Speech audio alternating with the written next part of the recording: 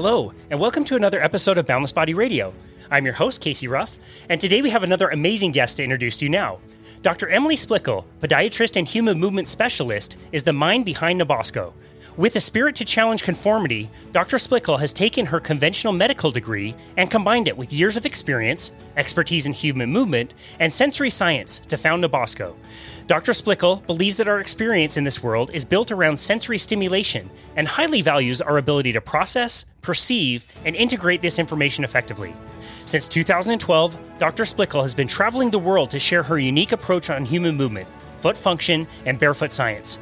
Having taught in 35 countries and to 20,000 professionals, Dr. Splichal has quickly become a global leader in barefoot training and rehabilitation. She is also the author of the highly rated book, Barefoot Strong: Unlock the Secrets to Movement Longevity. From optimizing a child's sensory stimulation during their peak window of neuroplasticity to rehabbing an athlete who just suffered a foot injury, Dr. Splichal is ready to impact the world and share her passion for the belief that life is sensory. Dr. Emily Splichal, it's such an honor to welcome you to Boundless Body Radio. Thank you so much. It is a pleasure. It's been really awesome to deep dive into your work and talk about the foot. I want to start with your content online, which is absolutely beautiful. The cover of your book is absolutely beautiful. And to get into your website, there's a quote that I want to read. The human foot is a masterpiece of engineering and a work of art. And that was by Leonardo da Vinci. I certainly agree with that. Can you maybe elaborate on that quote and why you decided to have that be the very first thing that we see when we go to your content? Yeah, and I agree with it as well. I think that the human foot it's beautiful, it's fascinating, it's complex, it's very integrated. And the way that I like to think about it is both from a mechanical perspective, but also a sensory perspective. And when we think of the number of bones that are in the foot, the small bones, how they're able to hold our entire body weight and our posture, really interesting how that structure has evolved to allow us to ambulate the way that we do mechanically. On the other side, from a sensory perspective, there are thousands of nerves, especially in the skin in the bottom of the foot, that is constantly reading the environment and the surface as we walk. And that information is used to read, correct, and adjust every step that we take. So it is, from both perspectives, very much integrated, very fascinating. When I teach courses, I tell people, if you just leave this 2-day training with me with a appreciation for the complexity of the human foot, then I have succeeded. Yeah, that's absolutely amazing. We just did an episode with Tucker Goodrich, who's an expert on vegetable oils. The episode wasn't even about barefoot training or anything, but I just like to talk about it with everybody who is embracing it. It makes it into so many of our episodes. And I told him, what would happen if we, always use gloves on our hands to do everything, and that's how we lived our lives. And he said, forget gloves, try mittens. What happens if we wore mittens and you couldn't do anything? It just occurs to me, as you're saying, our feet is how we sense the world. Why do we wrap them up and shove them in shoes, these foot coffins that are shaped horribly? What have we done to ourselves? I know.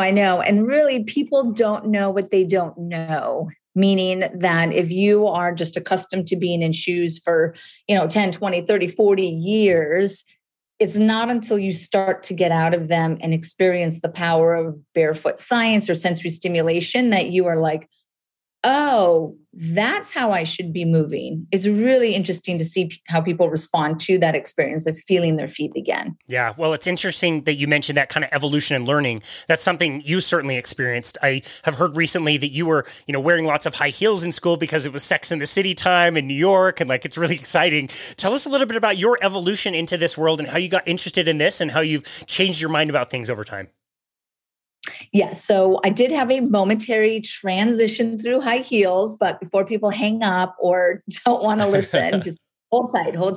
But my background in feet, barefoot science, and movement really started when I was a competitive gymnast. So from the age of 6 to 19, I was a competitive gymnast, barefoot sport, really important to tensioning and how I now teach foot to core integration. Granted, I did not know that that's what it was called or what I was doing at that time.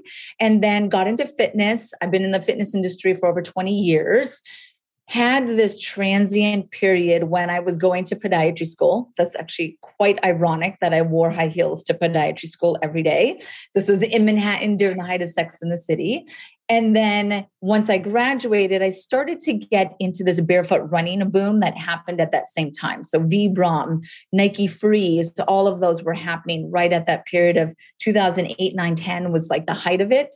And I saw this opportunity of me using my fitness movement background with my new podiatry degree to combine and build content and education around this, having an appreciation for both aspects. And then that's where my brand really shifted from this stiletto posture. It was still a barefoot workout at the end of the day, but you happen to put your shoes on at the end, but to evolve into really what is the message that I was trying to deliver in my stiletto recovery catwalk confidence era was barefoot, foot to core posture, fascial tension. So I cleaned it up and really finessed it to target a larger audience. I didn't want to limit people based off of who is or not going to wear high heels. So it was more, okay, everyone, every age, regardless of your movement goal, will benefit from connecting to your feet, foot health, sensory stimulation. So that evolved. And then eventually that led to Naboso, my products company, which is products to assist in that connection to the sensory side of the feet. Yeah, that's so interesting. We've done a few episodes on the structure of the foot and the importance of that connection in the myofascial tissue. Downstairs in our Pilates studio and private training area, we don't have hardly anything on the walls, but one thing we absolutely have on the walls is 7 different posters with all the anatomy trains. And people are stunned when they see how the palate of the mouth is actually connected all the way through the foot. Can we maybe start there and talk about some of those connections and why fascia is so important? I love the deep front line, which is what you're referencing. And the reason why I like the deep front line is not just because it's connected to the feet, but a big part of how I look at human movement is timing and coordination of stabilization.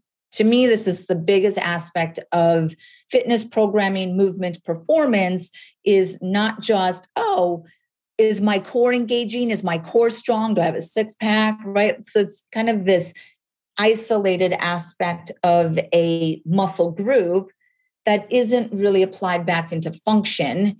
And to apply something back to function, the most important thing is time. You've got to be thinking about the timing. How quickly are you sensing it? How long is the muscle contracting? How integrated is the muscle contracting? So really the deep front line is your first line of stabilization when we move. It is like your internal skeleton or your soft tissue skeleton that allows all the other muscles to contract against or off of. So this sequencing of stabilization, you need to have the deeper stabilizers first. Then you get all of these palpable global muscles contracting off of that.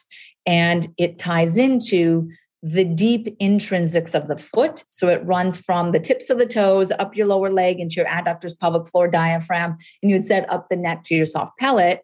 But it's also pulling in the intrinsic foot, deep foot muscles, and connecting them to the deep core or pelvic floor muscles. To me, that is such a critical connection that is not taught. I know in Pilates, you obviously appreciate this, but it's not taught in athletics. I never learned that as a gymnast. I would think that would be one of the most foundational concepts to teach a gymnast or any athlete for that matter, that this is how you harness power is through stability. Yeah, that concept that stability creates mobility. And I think a lot of people kind of throw those two terms around without really truly understanding each one of those. And I certainly was not taught that in athletics or really in a lot of the personal training certifications that I've ever done. So it's interesting to deep dive into that now. What are some of the issues you see with that line when people lose the awareness of having their feet connected to the ground? Let's say they've been in, a pair of shoes for a really long time. And again, it's one of your standard, Payless shoe store kind of shoes. And some of the things those include. What kind of issues do you see with that? Yeah. So when it comes to the deep front line or your foot to core, so I referenced your deep front line as your foot to core stabilization line or your toe to tongue stabilization way. So you can kind of access it both ways. But you need to have strong feet that are connected to a strong core. So if someone is having really strong core and they're doing a lot of center-based work for, let's say, strong glutes and, hip extenders, great, love it. But because of the fascial and integrated design of the human body, the feet have to be connected to the core, which means to fully have a strong core, you have to train the foot as well. And then similarly, to strengthen the foot in isolation is not going to lead to a strong core either. They got to be connected. So certain things that I will see is non-responding plantar fasciitis or fasciosis. I know that the foot and core are not connected. SI joint pain, tailbone pain or coccydynia, see that a lot. Hip labral issues, adductor strain, groin pain, ankle sprains, so many things that you can see both in the foot and the pelvis. And oftentimes it is because they are not interconnected and they're not stabilizing together as a team. They're kind of like, I'm over here strong, but we're not working together. And that will present as various pathologies or overuse injuries. Interesting. Do you ever notice a lot of problems in the knees as well? 100%. Yeah, your knee gets the shitty end of the deal.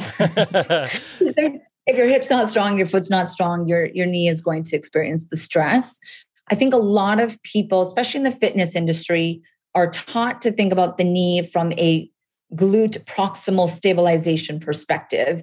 And because of the complexity of the foot, they might not understand all of the subtle imbalances that can present in the foot as well, that could be causing the delayed glute activation that is causing the knee stress. So we want to get to the root of the issue, the actual root of the issue, not just a contributor, but we might not be seeing the whole picture still. Interesting. Yeah, that's very well explained. I appreciate that a lot. What are some of the features on modern footwear that are the worst? Is it that the cushion? Is it that they're usually like pitching us forward? Like what are some of the things that you look at in a shoe and just absolutely cringe? My biggest thing is cushion because I'm very sensory based. So as soon as there's a high stack with lots of cushion, Hoka, as an example, to me, that is just sensorially disconnecting that individual from the ground, their nervous system, the body, their movement. That I'm like, if you're going to wear a Hoka, okay, I get it, super trendy. In certain conditions, I'll actually recommend it, like a hallux limitus, rigidus, neuromas, plantar plate issues. Sometimes I'll recommend Hoka. I do at some point. But I will say, I need you to at least put a Naboso sensory insole in the shoe. So we are at least offsetting the disconnect that cushion is creating. That's my big one. Second one, of course, drop.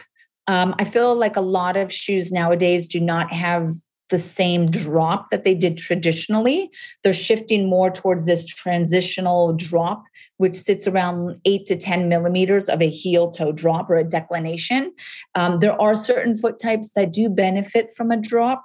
So a slight overpronation or a navicular drop, medial pronation, you can pull them into a little bit of a drop and it'll stabilize the foot.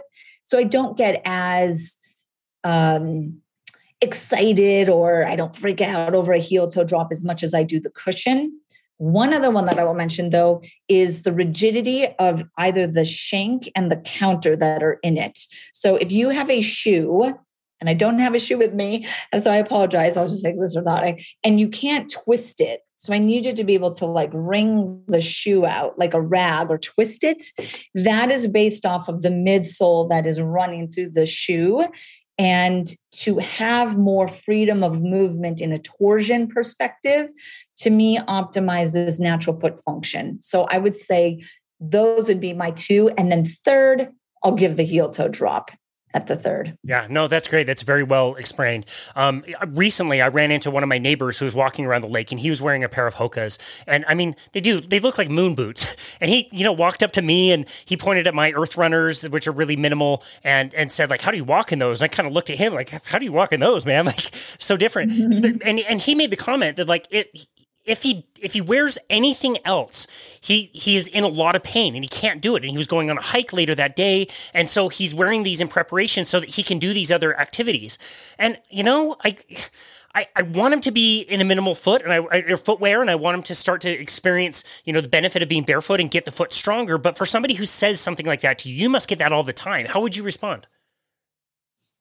I do get that a lot. And I would want to explore a little bit more at the inherent awareness of the foot and the intrinsic strength. And this goes back to the foot to core, because if your feet are not connected to your pelvic floor is one of the most important anti-gravity muscles. People who are passive in their feet and feel like heaviness, diffuse foot fatigue, diffuse foot pain, extra weight and pressure on their foot, oftentimes they're not connected to their pelvic floor and this anti-gravity lift or the tension of their myofascial web and that tone lift of kind of creating space in a sense. That's what your fascia does, can result in this heaviness in the foot that then they think they need the cushion and the padding underneath it. So I would start with just reconnect to the sensory aspect, right? Using, can you do barefoot stimulation, being on the Naboso mat, release the bottom of your feet, use vibration platforms, just walk on the grass for 15 minutes, something to start to introduce sensory information to the foot.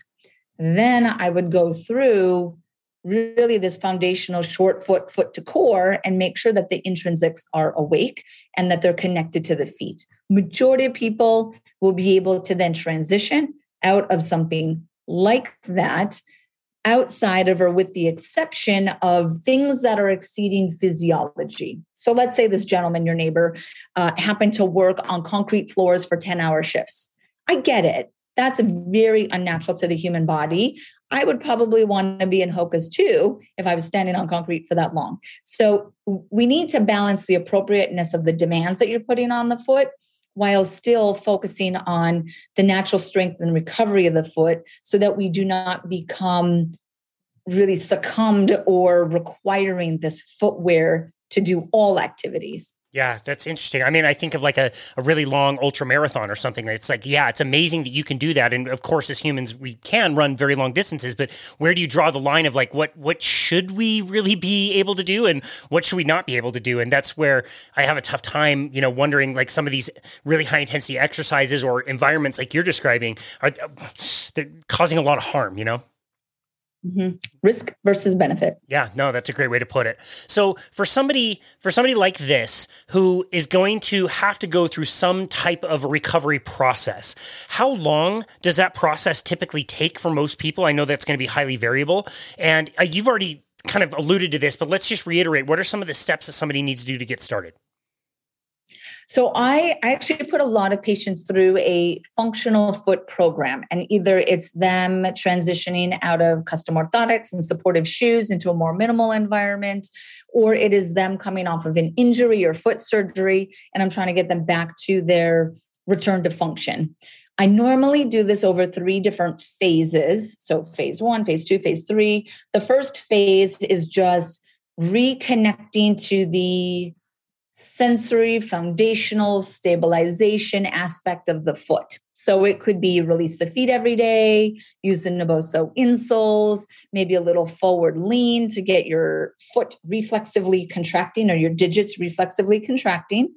And I have them do that every single day. There's like a little 15-minute series that I give a patient every single day, consistent for 4 to 6 weeks.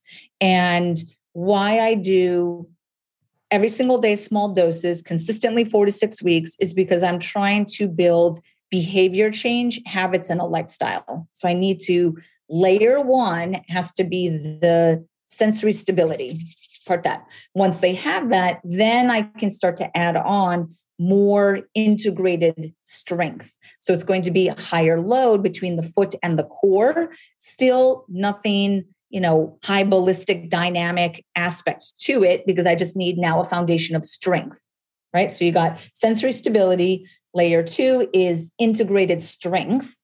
So I have exercises that they would do and integrate over 4 to 6 weeks. And then the third layer would be more of a functional dynamic demand, right? Is that higher load? Is it more like jumping rope? Is it kind of like a box jump?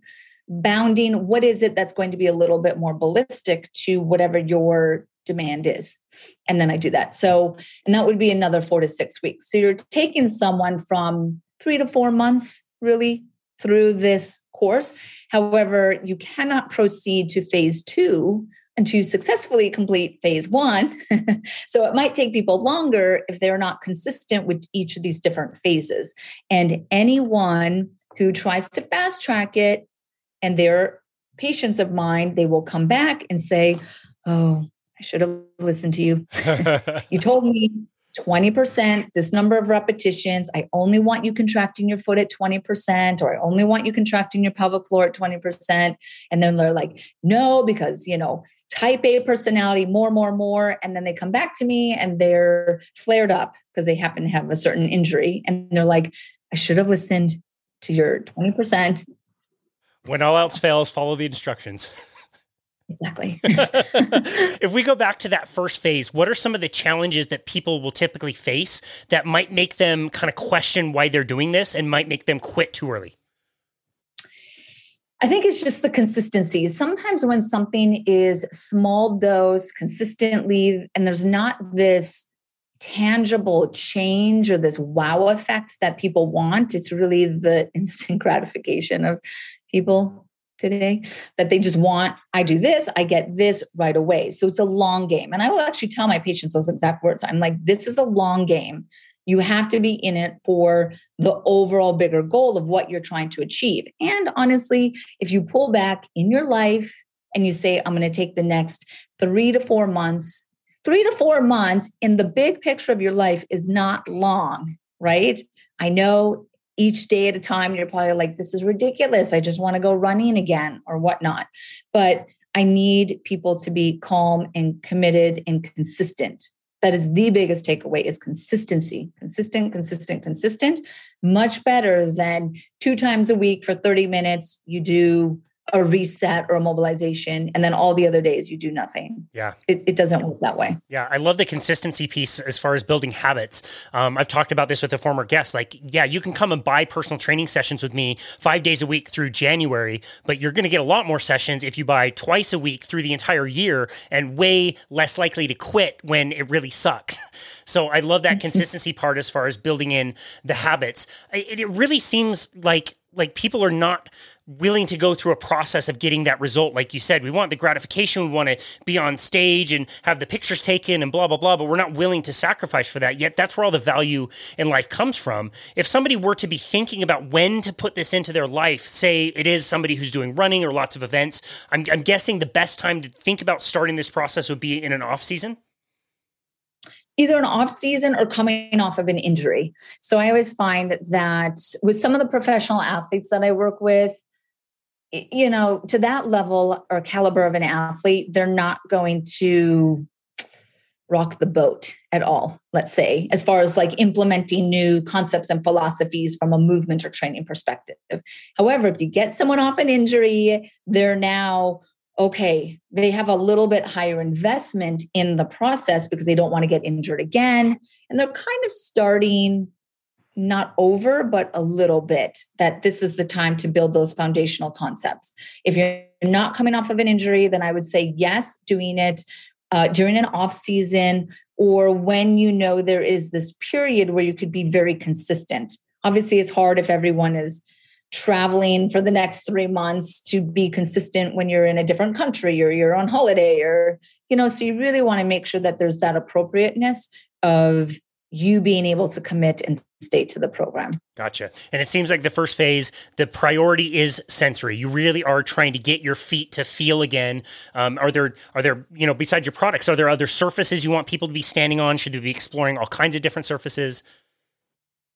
You can absolutely do surface exploration, let's say, where you want to use different durometers or hardness of surfaces. And this is something that I think is important for the listeners to understand, is that harder surfaces stimulate the nervous system more. So I would want you on, a hardwood floor, just walk around your home barefoot.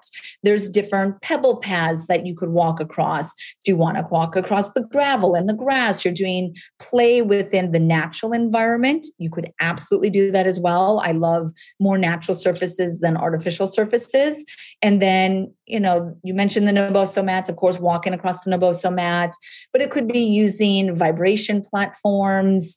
And then can you incorporate standing on one leg on these different surfaces? You're just trying to find that functionality.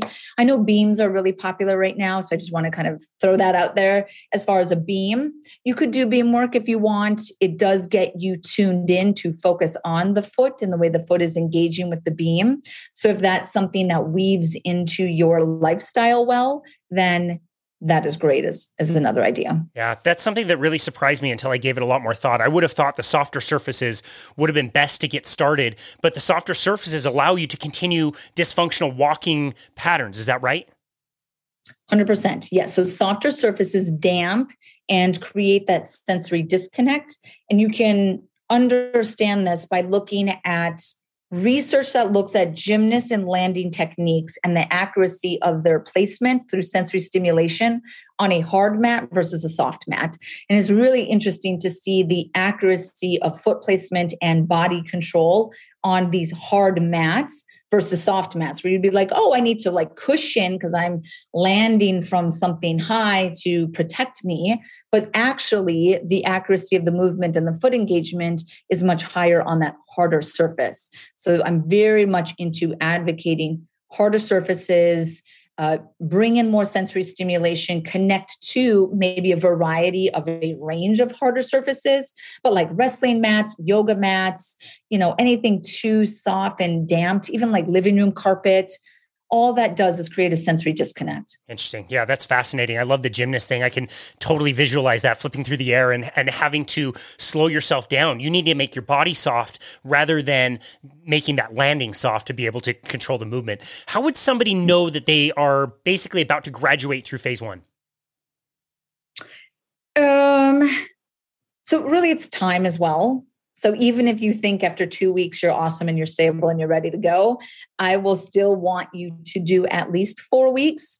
I believe it takes about 30 days to create a habit. And that's really part of what I'm implementing here as well, is we're trying to create habits and change, behavior change. So if you do the 4 weeks and you're good, you're consistent, maybe there was some foot fatigue at the end of the day, and now you feel like you have more endurance in your feet. So you might not have any pain, but it could just be postural endurance, foot posture endurance, and you notice that.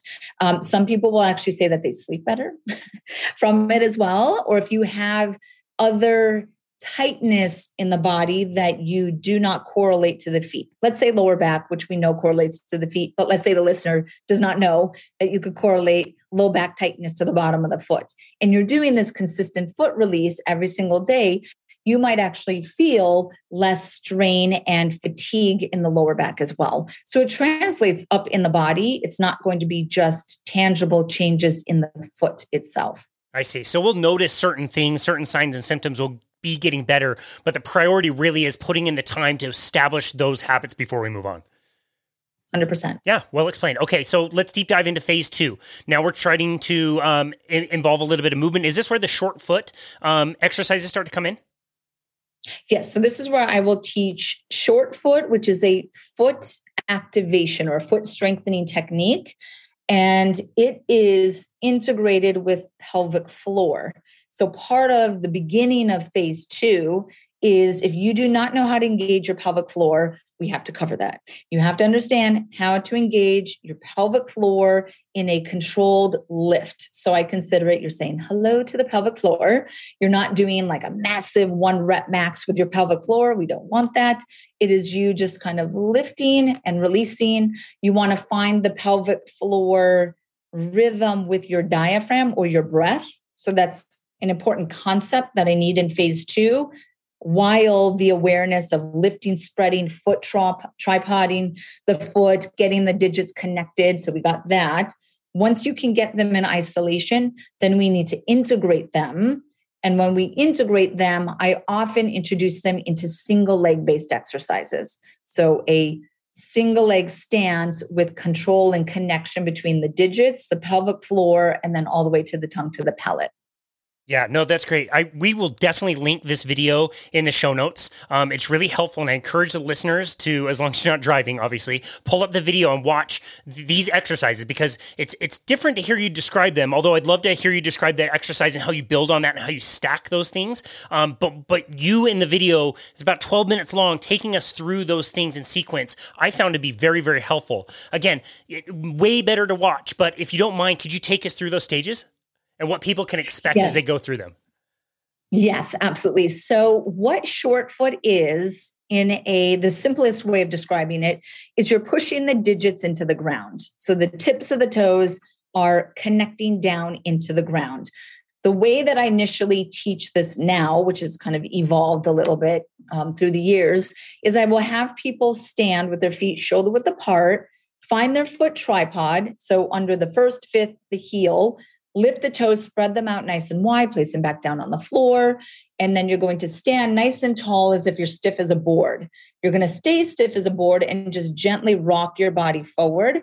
As you start to rock your body forward, your digits are going to reflexively connect into the ground. You're not doing it. It is a reflex within your gravitational posture system so that you don't fall over. And then you go back into the vertical position. So you just rock forward, your digits are going to contract, and then you come back forward. Do that 5 to 8 times. And I do that as a way for people to feel what the action of the digits are. Meaning that when I tell you to push your toes into the ground, we're not doing a towel crunch. There's no curling or rolling in of the digits. You are trying to stay long, straight, and flat with the toes, because that's functional. You want your digits long, straight, and flat into the ground. So that forward lean, I will start to introduce. Once you have that, then we want to start to do that without leaning, and you'll push the digits into the ground. And at the same time, you want to lift the pelvic floor. If you're not aware of how to do that, then I would have you take a step back, and I would have you first find the anterior pelvic floor, find the posterior pelvic floor, and then relax both. So you would be doing a Kegel.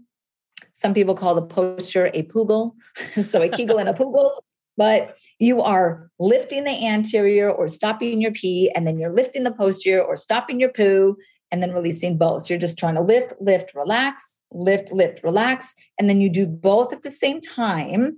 And then once you have that rhythm of a lift, a relax, a lift, a relax, I want you then, every time you lift, to push your toes down into the floor in the same way that it felt when we did the forward lean. So you would lift toes down, release, lift toes down, release. And then once you have that, you want to start to exhale every time you do it. So you would shh, shh, and you're trying to essentially stack the stability from the tips of the toes to the pelvic floor, to the diaphragm. And then of course, it can go further up to the pellet. Yeah, so interesting. And it was great to watch it. That was a great description, by the way. I think most people would be able to understand that from that description. But it is interesting also to tie that in to breath work. Is there anything specific that you recommend for improving breath work alongside this? Yeah, so I don't claim to be a breathing master in any way, but because the diaphragm is so connected to foot stabilization, I have to teach it a lot or reference it a lot. So if you are looking at different Wim Hof techniques or different yogi type breathing, totally fine. I take more of an approach from a craniosacral therapist approach that I like nasal breathing. I want both the inhale and the exhale through the nose, if possible, to try to control the cranial nerves and some of the fight or flight autonomic nervous system responses. So I'd like to keep it nasal. And then I put a lot of my emphasis on the exhalation versus the inhalation, because if you do what's called end range expiration, so let's say I inhale for like 5 seconds through my nose, and I'm inhaling, my belly is expanding because I'm doing sub-diaphragmatic breathing. If I exhale and I really extend my exhale to 8, 9, 10 seconds, it's called end range expiration, your pelvic floor and your deep core stabilizers have no choice but to engage. So to me, it is a very good pelvic floor activation for the client or the individual who is like, what? You want me to what with my pelvic floor? Like they're so disconnected from that muscle. I just tell them how to breathe. And then as they're exhaling for 8, 9, 10 seconds, I'm saying, push your toes into the floor on 8, 9, 10, and essentially the same response is happening in the body. Yeah, that's a really good explanation. For all the breathing experts that we've talked to, James Nestor, Patrick McEwen, all these guys have told us like, yeah, there's specific protocols that you can use, but it's really more about doing anything, especially with nasal breathing, than it is to follow like some exact protocol or something like that. So yeah, that makes a lot of sense. What are some misconceptions about core and core exercise, since we're kind of talking about that area? Where do people go wrong when they're trying to decide what exercises they want to do for their core? What I see, kind of pulling in from the fitness side, and then ultimately what I see from a movement dysfunction side, is this loss of coordination or the sequencing of the stabilizers. And what that means is that the deep core pelvic floor, again, I'm very obsessed with the pelvic floor, but the pelvic floor has to fire first.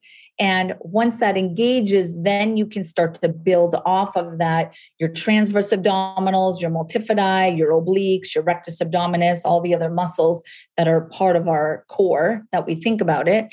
But oftentimes, and you see this very common in athletics, is people become very good, athletes become very good at using these large global muscles, like their hip flexors, their psoas, the rectus abdominis, the obliques.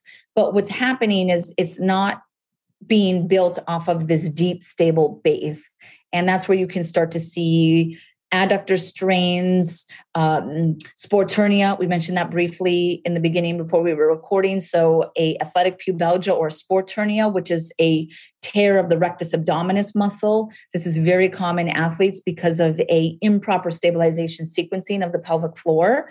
A lot of coccydynia I will actually see, and people don't realize that that's connected to all of this as well. And then a lot of hip labral stress or a loss of deep hip centration. So the femur isn't sitting in the joint well because of the timing of how all these different muscles contract and coordinate with each other. I see. Really can't fire a cannon out of a canoe if we don't have that stable base to hold from. All those sheer forces of heavy movement or dynamic movement can be just too much. Exactly. And a lot of the exercises that foster this, not to knock in any way on CrossFit, but maybe I will. Just kidding. Is a lot of the higher intensity exercises, let's say as an example of hanging on a bar and bringing your legs in like an L sit, right? And for the listeners who can see the video, is there's a lot of kind of pushing forward. So people don't realize like, okay, I'm going to find any muscle that's going to get my legs up. So I'm totally using all the wrong muscles in my shoulder joint to try to get my legs up. And I'm really just cheating the entire system. And not only am I going to get an injury in, my shoulders from that technique, but the deep core or that foundational soft tissue structure is just not connected. It's not part of this party in any way. So kipping, high momentum movements, being at extreme fatigue and just trying to really push through it with momentum versus technique is where I find a lot of the breakdown happens. Yeah, that makes sense. Tell us a little bit about something you talked earlier about, which is single leg exercises versus bilateral exercise or exercises that use both legs at the same time. Why do you favor single leg exercises, and what are some of your favorites? I love single leg exercises. One, they're good for your butt. So they have higher glute activation. So if anyone is just wanting to get, the best glutes, you really should be doing the exercises that research does EMG studies and shows, a single leg squat or a single leg deadlift or a rotational lunge.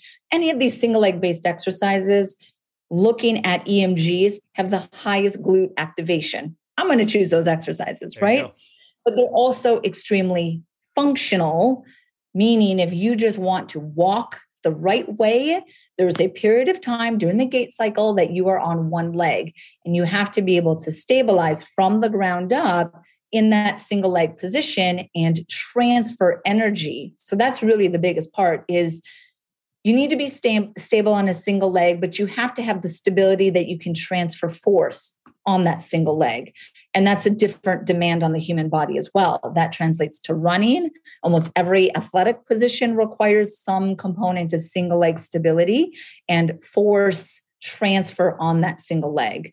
So it's really what I find one of the best ways to train the foot and the core. So foot to core sequencing, foot to pelvic floor to glute stabilization is really most effectively done on a single leg position. Yeah, and you're also using smaller muscle groups that wouldn't normally be activated in bilateral exercise also, is that correct? Yes, and people like to have dominance. There are many studies showing subconscious shifts to dominant legs, and we don't realize that we're shifting to one side versus the other. So it's a really good way to balance asymmetries. So from a injury prevention, athletic, physical therapy, you want to avoid dominance or too asymmetrical of a dominance. We all have a slight dominance, but too asymmetrical of a dominance can lead to that injury risk. And then a lot of the patients that I'm seeing who are coming off of unilateral injuries, I need to make sure that they're not intelligently or subconsciously favoring one side more than the other. Yeah, protecting it or something after an injury. Yeah, that makes sense. So if we move now from phase 2 to phase 3, we're adding a lot more dynamic movements. What does that look like for somebody? So it depends on the sport that you're trying to do. Let's say it is, let's say going on a hike, because this is a patient that I've seen recently. So it's more. Phase 2 was integrated strength. Phase 3 for someone wanting to go on long hikes or to hike the El Camino in Spain or something like that. So we have different goals. I would then be looking at the strength endurance. So if it's endurance, obviously I'm doing higher load, higher repetition. I need to load the foot. So I would rather, versus loading by holding something, because most of the exercises are going to be single leg. So I don't want you asymmetrically loading your system. I would want you to have like a rucksack on or something like a weighted vest so that you are loading your system. I think that that's an aspect of especially foot and foot tendon strength is that you need to load the system, and we're not loading the system well enough through poundage on the back or something like that, that it's just not being challenged. Then I want different levels of ballistics. So a deceleration component, whether it's stepping off of a step. So if you're on a box and you're stepping down, I would need you to control ball heel. So this kind of ball heel movement. And as you come down ball heel, I need you to contract your foot, right? So I'm going to weave in there very integrated or specifically placed isometric foot contractions or foot to core contractions to then drive or further drive home that stabilization pattern. So again, it depends on what it is, right? Runner, obviously more ballistic. If you can't jump rope for a certain period, I really don't think you should be cleared to run. If you don't have the skill or the coordination of jumping rope, I'll find something else for you.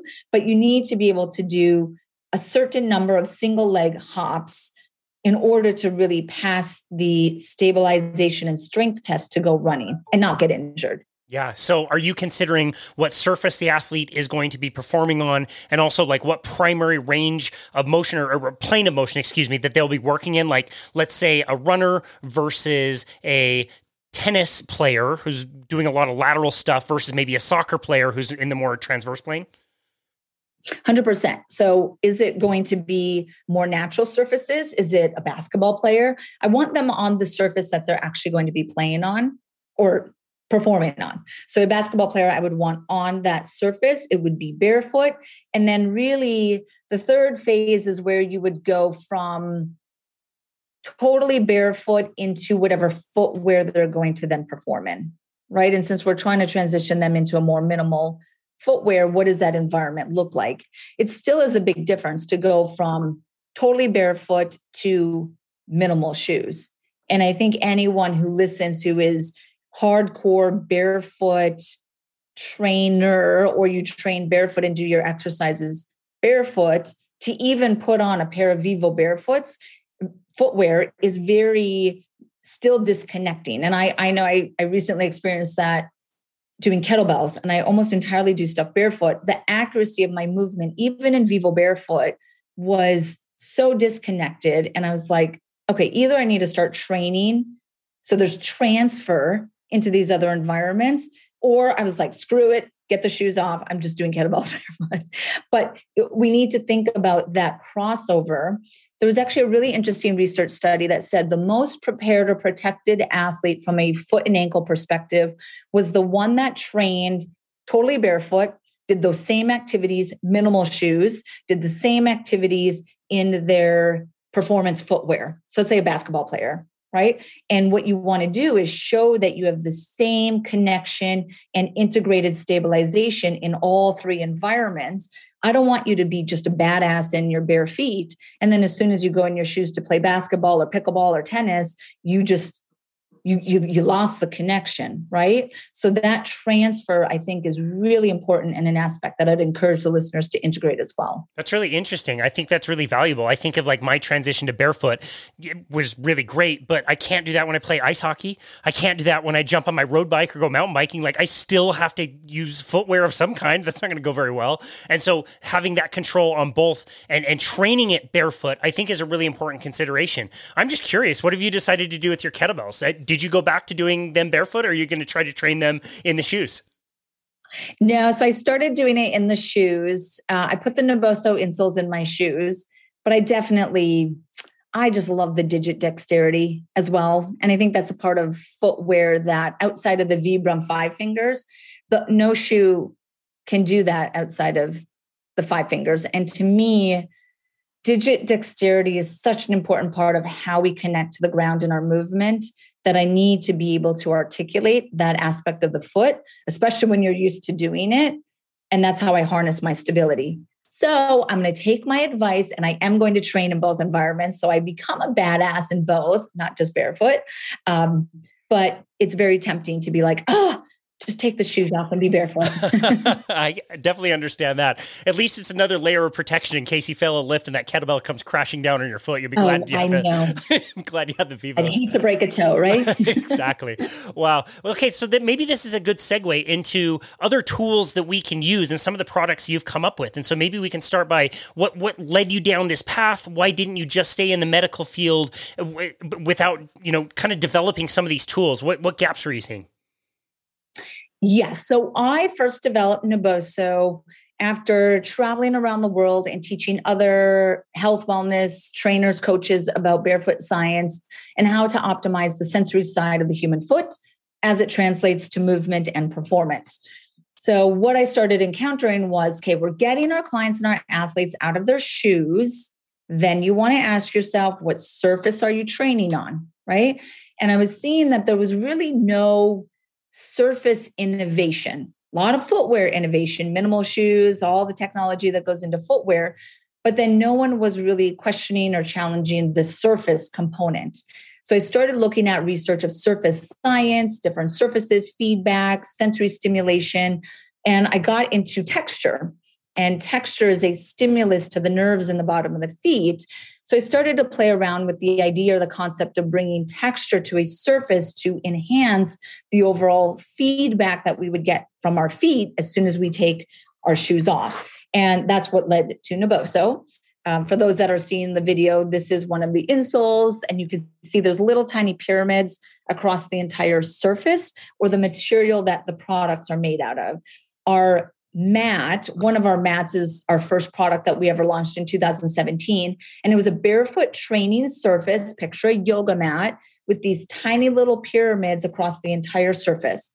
And it was designed to activate they're called mechanoceptors in the feet, and it's an SA1 Merkel disc. So it's a really specific nerve in the feet that we're stimulating.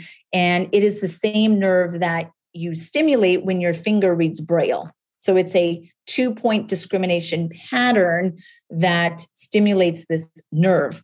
And what we started hearing from our users is they were like, this is awesome, but what do I do when I put my shoes on? I want it in my shoe. So we launched insoles.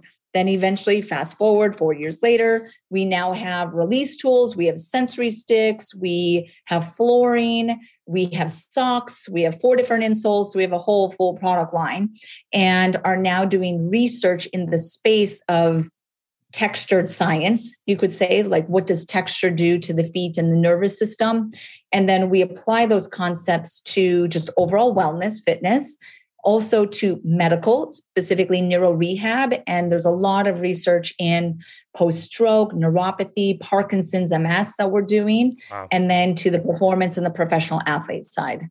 Wow, that's awesome. I look at that sole and that makes my foot just so happy. You mentioned like the pebbles earlier. There was a time in my life where I couldn't walk on those types of things or use an insole like that without that being very uncomfortable. And now I'm just like, yes, foot massage. This is amazing. It's so great to actually feel some of those surfaces. Do you get the same feedback?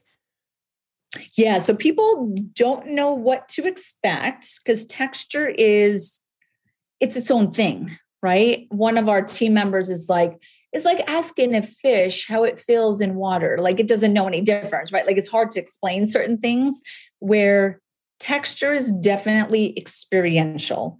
But from the majority, now having been in business for over 4 years and selling thousands of these different products and getting feedback, is the great majority of people want more sensory information. So they would be sensory seeking, or they have this positive association with more sensory information. There's a small percent of people that are sensory defensive and they get, it just kind of amps them up a little bit, or they have this negative association.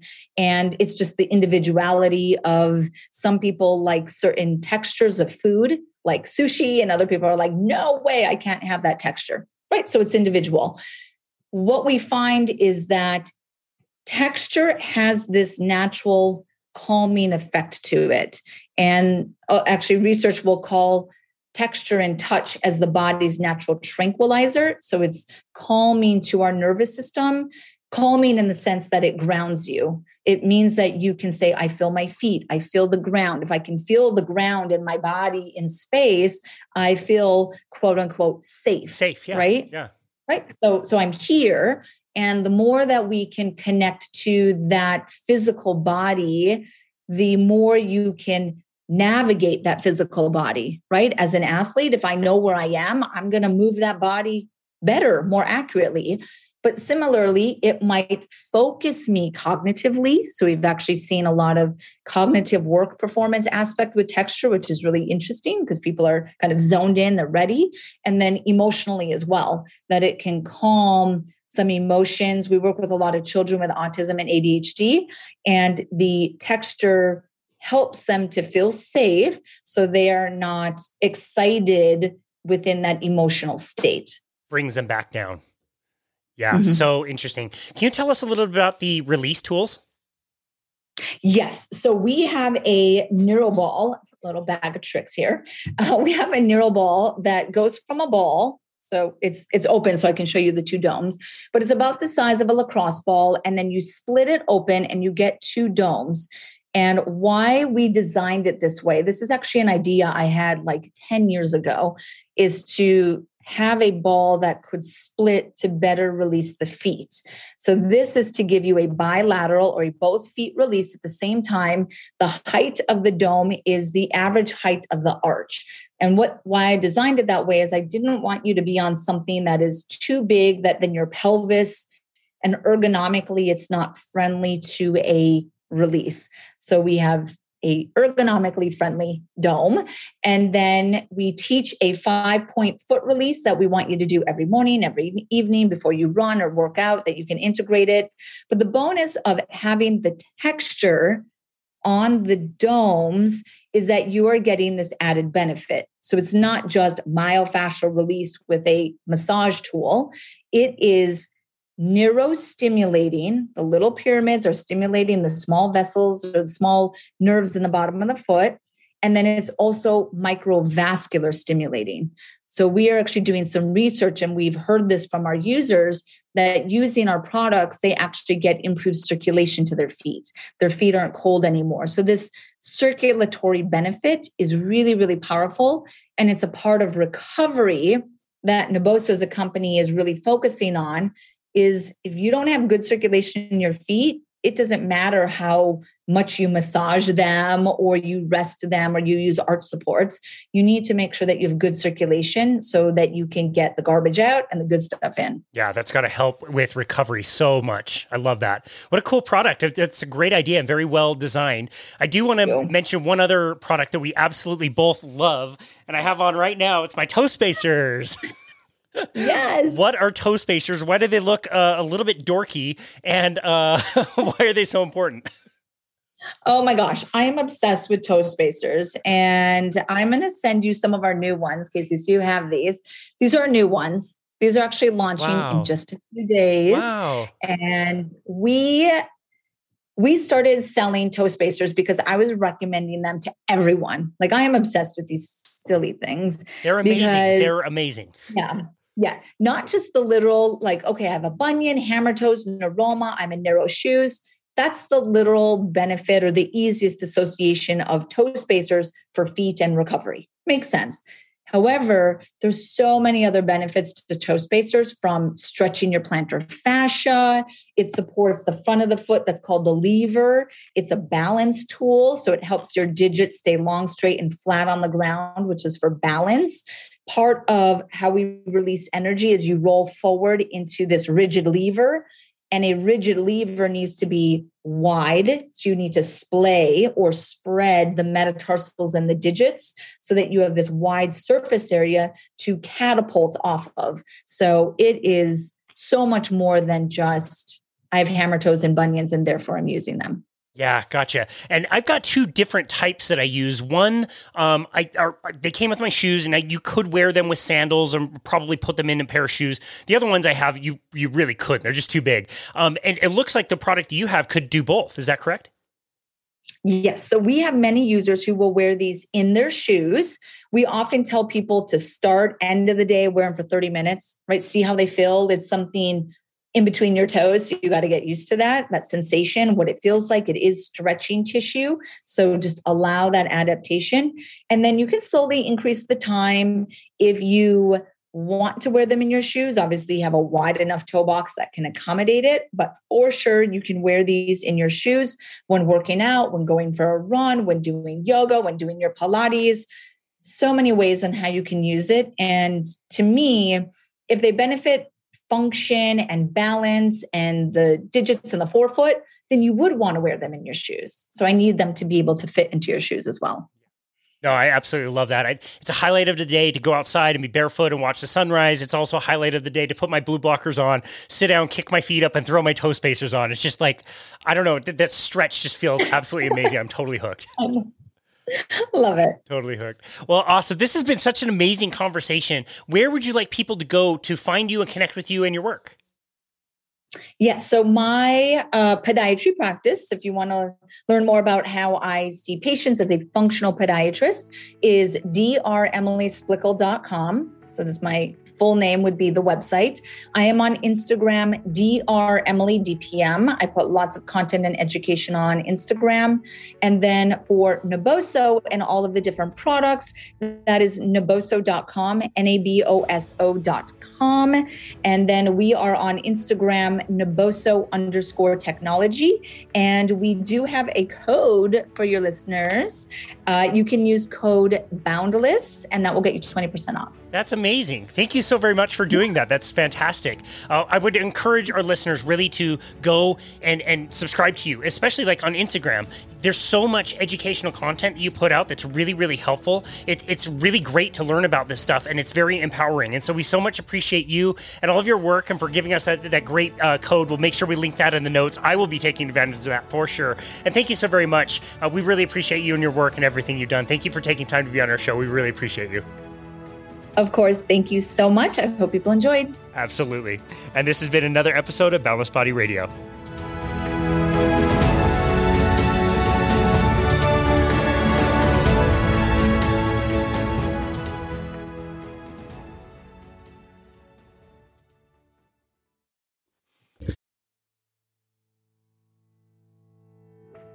Thank you again so very much for continuing to listen to and support Boundless Body Radio. This little passion project that we started almost 2 years ago just continues to steadily grow. We are reaching more people than ever, and we keep receiving so many inspirational and amazing messages from you. We see it in all the reviews that we get, and we really appreciate that. So thank you so very much for that. We love understanding which guests you really connect with and which content you really appreciate the most. We wanted to take a second also to give a huge shout out to our amazing guests. We love the people that we've been able to host and all their amazing content in these awesome conversations. And we have to say, in the pipeline, we already have lots of great episodes that will be coming to you soon and lots of great guests. Some will be new to the show and others will be familiar to you if you have been listening to our show for a while. So look forward to that. On our website, which is myboundlessbody.com, we are still running a lot of the same offers that we have been running for the last few months. These offers are complimentary, and we've really had a great time connecting with people all over the world who are taking advantage of these. So if you go to our website, which again is myboundlessbody.com, on the main page, you will find a button that says Book Now. You can book either a functional movement screen, which is a movement screening tool used to evaluate movement patterns, to optimize mobility, fitness, and injury prevention.